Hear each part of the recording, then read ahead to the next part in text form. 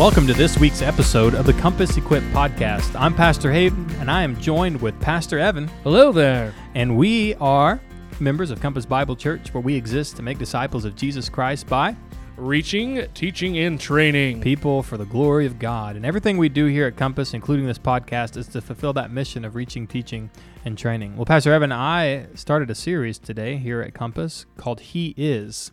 And this series, in this first sermon, was called Wonderful Counselor. How about you read the text that we were in Isaiah 9:6? It would be my pleasure. Isaiah 9, verse 6. For to us a child is born, to us a son is given, and the government shall be upon his shoulder, and his name shall be called Wonderful Counselor, Mighty God, Everlasting Father, Prince of Peace. Come on. All right, well, Pastor Hayden, the main thrust, and as a reminder for us, the main point of your sermon is that trusting in Christ as God's promised solution to your most significant issue is indispensable to successfully address the mountain of other problems that we face. And so, essentially, making sure that in order to deal with the other problems that we face, real problems, we need to make sure our biggest problem is fixed, which is a lack of peace with God and having peace with God. And something you mentioned at the 9 a.m. was the fact of, hey, in order to really deal with the problems ahead of time, it's not going, hey, I need to get right with God, but I need to fix my budget and my relationships and my marriage, and then I'll come to God. It's like, no. You need peace with God, and God will help you fix the other problems. So why is that important? Do you have any other thoughts on that? Well, it's what I told our life group leaders in their podcast earlier. It's, Jesus's counsel, or that is Jesus as the answer to our world. Our biggest problem in the world is our peace with God. Is not to be done after other things have been done first. It is actually the primary thing, the prominent feature of our solution is this. In Mark 2, Jesus is eating with tax collectors and sinners. That's what the scribes and Pharisees say. And the scribes and Pharisees said, "Why does he eat with tax collectors and sinners?" And Jesus heard it, and he said to them, "Those who are well have no need of a physician, but those who are sick. I came not to call the righteous, but sinners." And so the tenet or the idea or the presupposition that I might have to go do something else before I deal with the biggest problem of my life is antithetical to the purpose of Christ, because we can do no good thing apart from God. There is nothing I can do to prepare for the very thing that I have to do before I can do anything else meaningful when it comes to my standing with God. All right. Well, Compass, as a reminder, I'm going to go through these points and ask Pastor Hayden a few questions about them. Point number 1 was to discard the counsel of our culture. And, well, Pastor Hayden, you mentioned there's 3 things that we need to reject, and maybe something that you may believe or may have been told this is what you need to do, but we need to reject this wholesale. There's 3 phrases. 1, prioritize yourself, and you countered that with Philippians chapter 2 to count others more significant than themselves. The second one was discover your true identity, and you refuted that with Galatians 3, is that your identity needs to be one in Christ. And this third phrase was do what makes you happy, which you refuted with Luke 9:23, that if anyone wants to follow Christ, they need to deny themselves and pick up their cross. And so Pastor Hayden, we might have stepped on some toes here, or maybe you agree with Pastor Hayden saying, yeah, we need to reject those. But if we really examined your life, you actually believe those things because you actually prioritize yourself and trying to figure out who you really are, and you just do what makes you happy, but you say you reject these phrases. Well, Pastor Hayden, what can we do with that, with this text? Really, when it comes to discarding the counsel of our culture, you don't have to become an expert in culture to learn how to deal with things that don't align biblically, but you do need to become familiar with the Bible, because once you're familiar with the genuine article, the counsel of God's Word, you then, although that you can't always put your finger on the things that are going on in culture, you do understand that, oh, that's not right. When the world says put yourself first, but then you look at Matthew 20 and it says the last will be first and the first will be last. You're like, well, I can't do that. The Bible clearly tells me in Matthew 20 that if I prioritize myself and make myself first here, I'm going to be last.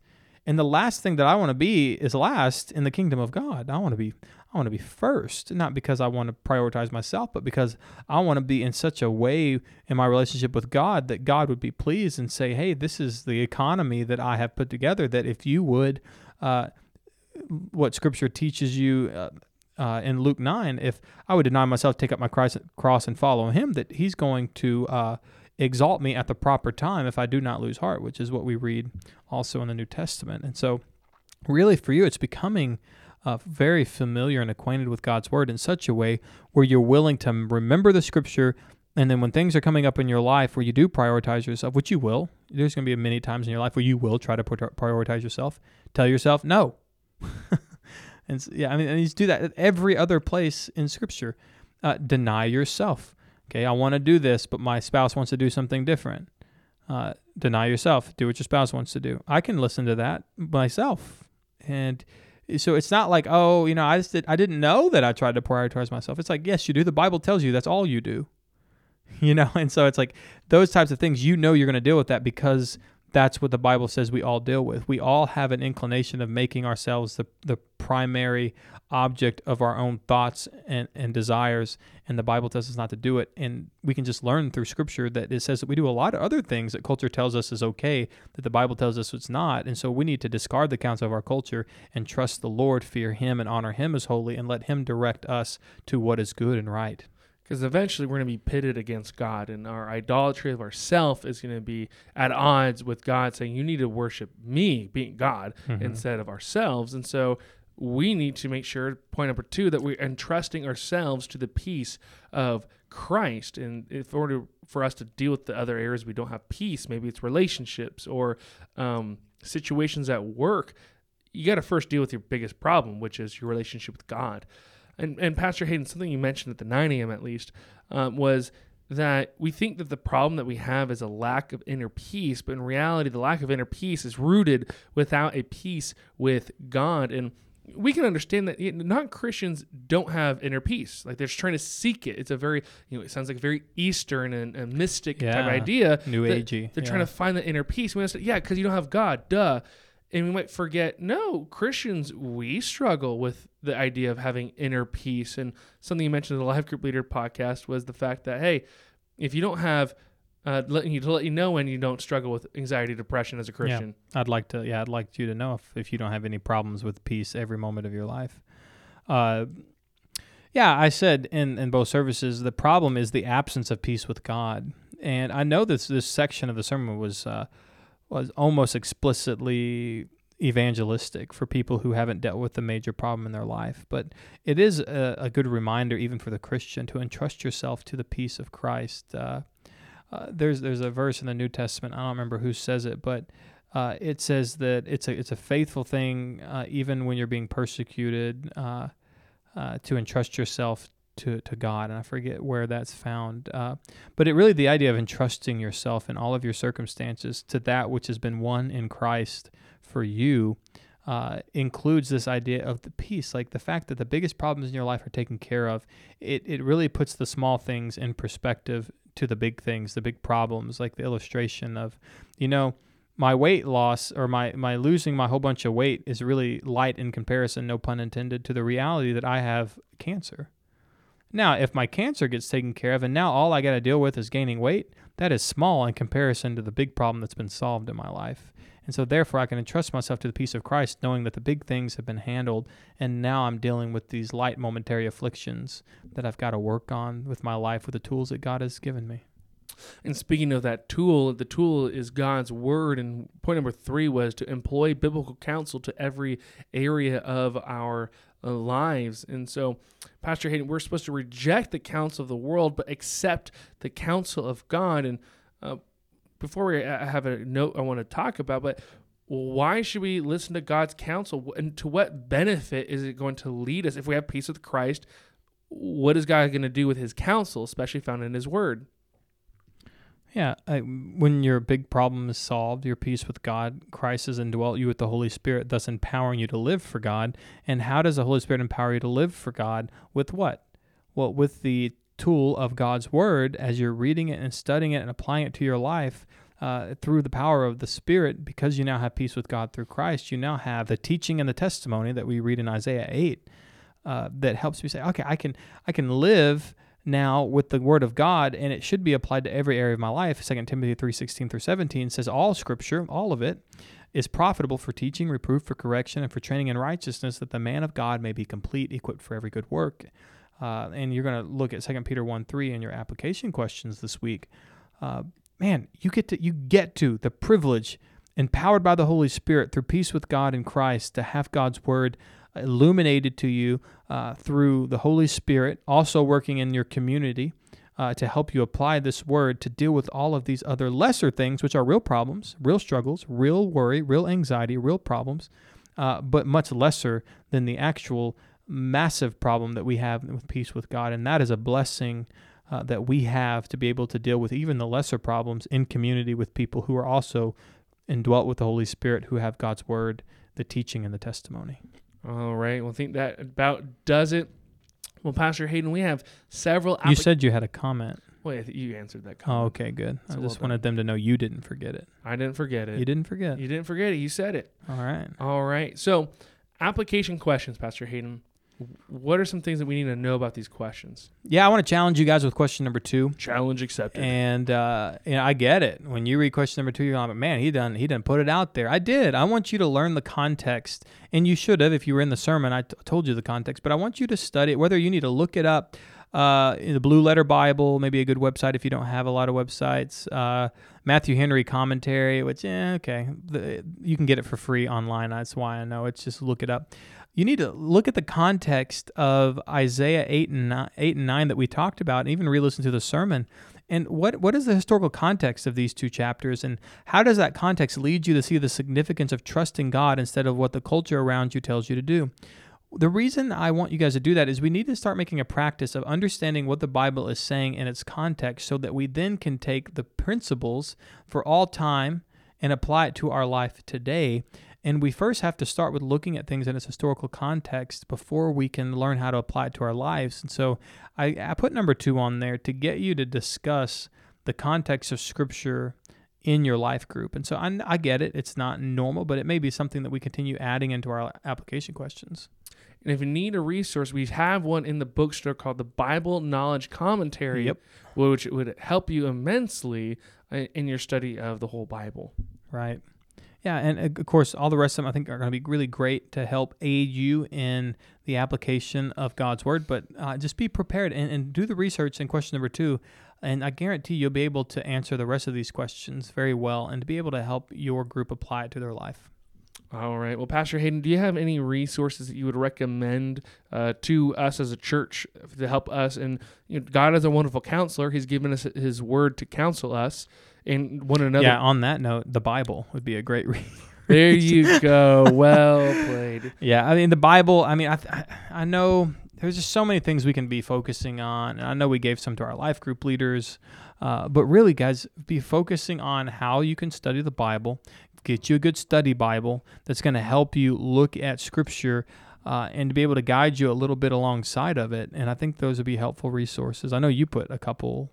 Well, in terms of study Bibles, shout out to our bookstore. We have 2 study Bibles. We do. The ESV Study Bible and the John MacArthur Study Bible, which we would highly recommend to anyone. If we're out, let us know and we'll order more so you can purchase it, because it's going to be the Word of God is what is all these counseling stuff that is helpful.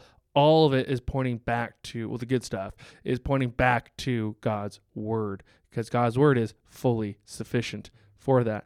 A few resources that we have these 6 different pamphlets written by a guy named Jay Adams that are very helpful in different realms about, hey, I need counseling on, I'm very fearful and I'm very anxious, I'm depressed, my marriage is going south, I'm addicted to stuff, and I can't remember the last one, but moving on. Those are going to be helpful little resources for you. There's 6 of them. If you ever need one, just let Pastor Hayden or I know. We have them in the office. They're free. It's a little tiny pamphlet, but then we have helpful resources to help you be counseled through the situations that you may be facing. So if you have any questions, please let Pastor Hayden or I know. All right, we're going to jump into the daily Bible reading spotlight. And what are we going through this week, Pastor Evan? All right, Compass Bible Church. This is where it's gonna get real fun right now. Not real so fun. The rest of the Bible wasn't fun. I'm just kidding. Oh no, it's real fun because now we're in the prophets, but we're about to enter in the minor prophets. The minor prophets. Ooh, so we got yeah. Daniel. I think he's actually part of the minor prophets. Yeah, No, he's not. Yeah, yeah, he's a minor. He's a minor. He's a minor. Not in his age. Right? I think he's a minor prophet. Yeah. He's minor when he was exiled. Hey. There we go. Segue. But regardless, we are entering into the minor prophets where this is kind of, you're going to go, what? And I want to help you in this. And so we're going to take on the book of Daniel and the book of Hosea today in this podcast. And for the book of Daniel, this is actually kind of fun. On the top of it says Daniel, you can say, God is my judge, because that's what his name means. Think about that. And his book deals with the eschatological judgment of the world and how proper is God to name him Daniel. God is my judge. And so who is Daniel? Well, to kind of piggyback off the Bible Knowledge Commentary, which is a good resource for you to have, is that Daniel was let's say a rich kid, but yeah, he is born to royalty. He is noble, and apparently he's good looking, because in the first wave of exiles, they only chose and picked out the finest bunch, the smartest, the best looking people to influence, and you can say brainwash in another way, to brainwash them to their culture. So when they send them back into the land, they would be more Babylonian than Jewish, Babylonian versus Assyrian, and so on and so forth. And so he was very young. Some guess maybe 16, roughly, maybe a teenager when he was taken into Babylon. And you read the first half of Daniel is going to be very easy. It's very narrative and very helpful. And the latter half is very vision casting of God revealing this is the final coming judgment of not just on Babylon, but the nations to come and the whole world. And that's Daniel in a sum, as he's describing all these different beasts and creatures and craziness a little bit.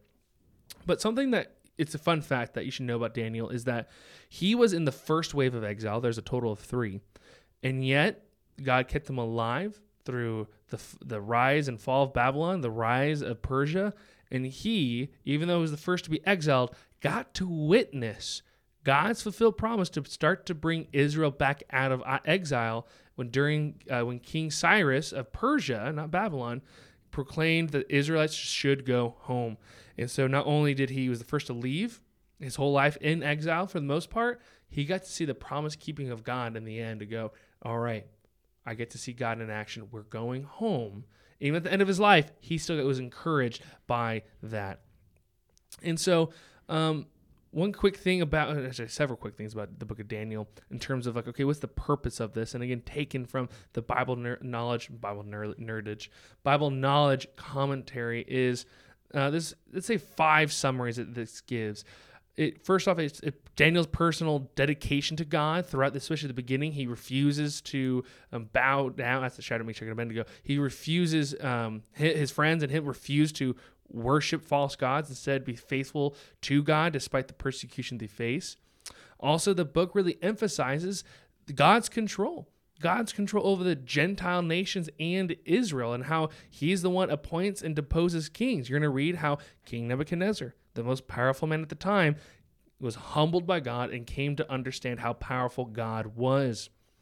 Thirdly, the book is a faithful account of God's faithfulness to his people to protect and preserve them as they're facing divine discipline. And we even see that not only in the visions that Daniel receives, but also in his life, to be able to see God does fulfill it, because I'm seeing the end of the exile in my own life. Fourthly, this book is outlines a very graphic, meaning detailed account of a prophetic period known as the time of the Gentiles, that it was to come, and it marks the course of history, the Gentile history, through that extended period in which Israel was and is being disciplined by Gentiles. And so God is using the Gentiles to discipline Israel. He's going to judge the Gentiles, but also he's going to raise up Gentiles and graft some Gentiles into his will, which is the church. All right. Finally, number 5, is that the book of Daniel, God uses it to reveal Israel's future and its enjoyment in the future millennial reign, millennial age, the 1,000 years of Christ's reign on earth. And that's all in the book of Daniel. But one thing I do want to focus on very briefly is Daniel chapter 7. And there's going to be plenty of highlights this week, but I want to focus on Daniel 7, 13 to 14. Daniel sees the throne room of God. He sees God is sitting on his throne. He's just in awe and wonder. But then he sees someone else. And I'm going to quote it. He saw in the night visions, and behold, with the clouds of heaven there came one like a son of man, and he came to the Ancient of Days and was presented before him. And to him was given dominion and glory in a kingdom that all peoples, nations, and languages should serve him. His dominion is an everlasting dominion which shall not pass away, and his kingdom one that shall not be destroyed. And so God is revealing that there is someone like a son of man, meaning someone that looks like a human, but this person's divine. He's approaching the Ancient of Days, God the Father himself, and God the Father is entrusting him and giving him everything in this world, and eventually every knee shall bow and declare Jesus is Lord. And we see that written in Philippians and the book of Revelation. But this is what Jesus says. Is, people say, Jesus never said he would claim to be God. I'm like, yes, he did, actually. Especially in Matthew 26, when he says, you will see the Son of Man seated at the right hand of power and coming on the clouds of heaven. He's talking about himself. And the high priest, when he's judging him, this is when Jesus was arrested, about to be crucified. The high priest understood that Jesus is claiming deity. He's saying, wait, you are claiming to be that Son of Man, like deity in Daniel 7? And he ripped his clothes, saying, you're blaspheming. And that was them to say, we need to crucify him. We need to kill him. And so God is using it as progressive revelation to talk about the seed. Way back in Genesis 3, he's starting to reveal it, who the seed is. The Son of Man, whose kingdom will be everlasting. Not only is this talked about in the book of Daniel with the statue of Nebuchadnezzar, that there will be a stone that knocks that statue down, and will be a kingdom that lasts forever. But this is the promise given to David about not just Solomon, but his offspring, the Messiah, whose kingdom will never end. And so that's one highlight from the book of Daniel. But let's now circle back up to, or I guess continue on to, the book of Hosea. Just before Hosea, Pastor Hayden has a thought. Well, no, just Daniel is a major prophet, not a minor prophet, which makes sense when it's a bigger book. But I always think that Daniel's shorter than it is, but actually it's just really not. It's not that short. It's not short at all. But all the minor prophets are minor because they're short, not because they're less than the major. Also known as the Book of the 12, because there's 12 minor prophets. Yep, there you go. All right, so Daniel is a major, and now we enter into the minor prophets, and we get to start off with Hosea, which his name means salvation. And he was a prophet living in the southern kingdom, I believe, but his main target was the northern kingdom. And his message also encompassed every person of God. And the book of Hosea parallels Deuteronomy a lot, and that's why it's important for us to really know Deuteronomy, because a lot of the prophets are referring back to it going, Israel, you failed this, this, and this. I think he's in the northern kingdom. He's in the northern kingdom. All right, so I misspoke. He is in the northern kingdom, and he focuses on the northern kingdom. But he talks a lot about the southern kingdom. That's the thing. That's good. I reversed it. That's bad. Right. So I reversed it. He's a northern kingdom prophet, but he talks about everyone, including Israel, because about how they failed the law, how they failed Deuteronomy. And so it'd be good to have a good study Bible to help you run through Hosea to look back, okay, what is he talking about Deuteronomy that they failed? Because this is why the coming judgment is coming, because it's promised in Deuteronomy. But there's also another promise in Deuteronomy that Hosea talks about, saying, you're going to be judged, but Israel, you're going to be restored. Because that was a promise again. Where? Deuteronomy. And we see that fulfilled later.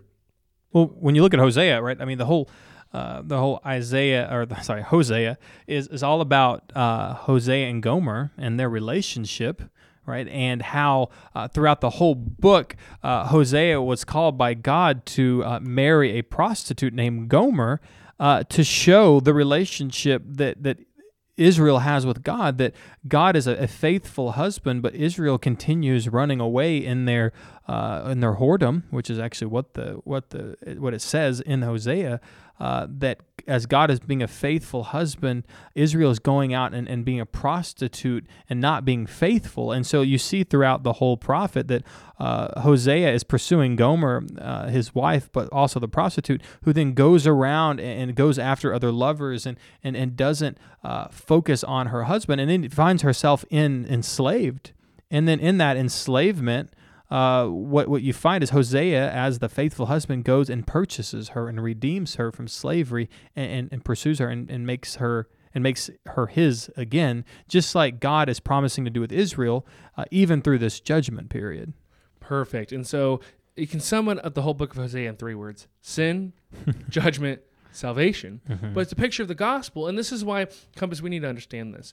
The Old Testament, we don't interpret it in light of the New. Really, we interpret the New Testament in light of the Old, and how the Old Testament keeps pointing towards this coming redemption plan in Christ Jesus. And so, and speaking of which, this is why Matthew quotes the Hosea chapter 11, and Pastor Hayden, you touched on this. And when we read it, you touched on your sermon, so I refer back to your sermon about this. But in Hosea 11, he's saying, out of Egypt I called my son, because he's trying to build a relationship of Israel was called out of Egypt to be faithful to God, but they were not being faithful. And so God's judgment for their unfaithfulness is illustrated in Hosea's wife, was to be on display. But Christ in the New Testament is like, well, Jesus is unfaithful. What is Hosea talking about? And what is Hosea even referring to? Yeah, when you look at that Hosea 11:2 passage, when Israel was a child, I loved him, and out of Egypt I called my son. This was a direct reference to the historical account of God bringing Israel out of Egypt, and how he loved him, and he called Egypt out of slavery in Egypt to bring them into the place that he had promised. And then even Hosea is looking back at the Numbers prophecy of Balaam in Numbers 23 and 24. And yeah, you see in 23 that he does bring the nation of Israel out of Egypt. But then you see in Numbers 24 where it's not just Egypt, or not just Israel. It says that he's bringing him, right? He's this coming time with the Messianic king. He's going to bring him out of Egypt. And although that Israel was unfaithful and disobedient, although God loved him, there's going to be a faithful one who is also going to be brought out of Egypt, who is really going to be the fulfillment of the obedience that Israel was called to but never fulfilled, in the person of Christ, as he was the one who God loved, who brought out of Egypt, who really fulfills a space where Israel was disobedient, but yet Christ is the faithful one. And so when you read Hosea 11, 1 and 2, it's like that. There's your pointing to Christ, as Matthew takes that and says, this is the one whom we are waiting for. And it's exactly the reason why you see all the bad things happening in Matthew that sends Jesus to Egypt, because Herod was going to kill him. But all of that was to fulfill what had been said through Hosea, and even previously before that in Balaam's prophecy, that all that was brought about to show the world that this child who came out of Egypt was that God's child whom he loved, whom he called out to take away the sin of Israel and the world, and to show that this is a faithful one. Although Israel was unfaithful, God is faithful, which is the whole theme of Hosea, that although Israel was an unfaithful bride, God was a faithful husband. He's a faithful husband that redeemed his bride. And so in the same way, Christ has redeemed his bride. And that's the purpose for us Christians today. And just remembering Colossians 1, something you preached out of a while back, even though it was like last year, funny enough, is that Christ is the one that reconciled his body of flesh by death. He didn't reconcile himself. He reconciled all things. Yeah. Through his body. Through his body. Right, by his death. By his death, for what purpose? To present us holy and blameless. And that's the picture we see in Hosea. He's trying to redeem her. So I'm going to present you holy and blameless as my wife. Now, God's doing that with his church by redeeming us through his blood. And circling back to, and how can he do this? Why can he do this? Well, back in Daniel 7, the Son of Man has been given an everlasting kingdom. And so Matthew 28, the end of the book that we're studying, all authority has been given to Christ. And so now he says, go make disciples. And through that making disciples, he's going to use that means to go out and redeem people by reconciling them by the blood of his son, by his blood to himself. For what purpose? To exalt the church, to exalt the believers. Right. And although there are those who are disobedient, Christ is going to come redeem them and purchase them out of sin into his family, into his glorious kingdom. See how the New Testament and the Old Testament are connected? That's right. Well, that concludes our daily Bible reading. Pastor Hayden, we have way too many announcements, and Yep. we're out of time. So, Compass, Let's go. hit double speed, and let's go. All right. Women's Christmas Coffee. Congratulations. What a great event. You had over 150 women at that. Like, it was just amazing to see all these women together, worshiping together and fellowshipping and sitting under teaching of God's word. Can't wait to see what God does through the women's ministry moving forward. We are in the middle of our He Is Christmas series, and I want you to make sure you invite people back next week, which is also our Christmas celebration, to listen to our next installment of the He Is sermon series, and also to celebrate with us all God's done at Compass this year through an outreach that we are having called the Christmas celebration. And so make sure you're inviting people to be with you. Don't come alone this next week. We want to see as many people as we've ever seen at Compass Bible Church next Sunday to celebrate. We're going to have a petting zoo. We're also going to have horse rides. We're going to have, we have carolers who we have rented out who are going to come carol for us for a while. We have food trucks and so much more, just to celebrate what God's done and give an opportunity for people to come hear the gospel preached. And then that very next week, we have two things: Kids Christmas Choir at the 9 a.m. and 11 a.m. service. We know that's always going to be a wonderful part and addition to our church services in December. And that evening, we also have our Serve Team celebration. And so if you're listening to this and you've not registered for our Serve Team celebration, if you have served at Compass this year, stop right now and go register for that. We need to know how many people are going to be there. Do it right now. We need to know how many kids that we need to be prepared to take care of while you guys are celebrating all that God has done through you at serving at church this year. And so we're looking forward to our ugly sweater edition of our Serve Team celebration. That's right.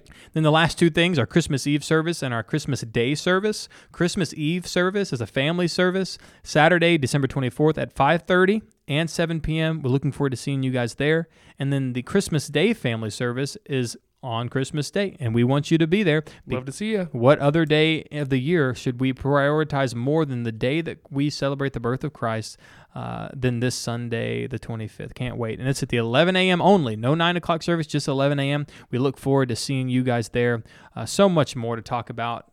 We have one more, I guess, baptisms, January 8th.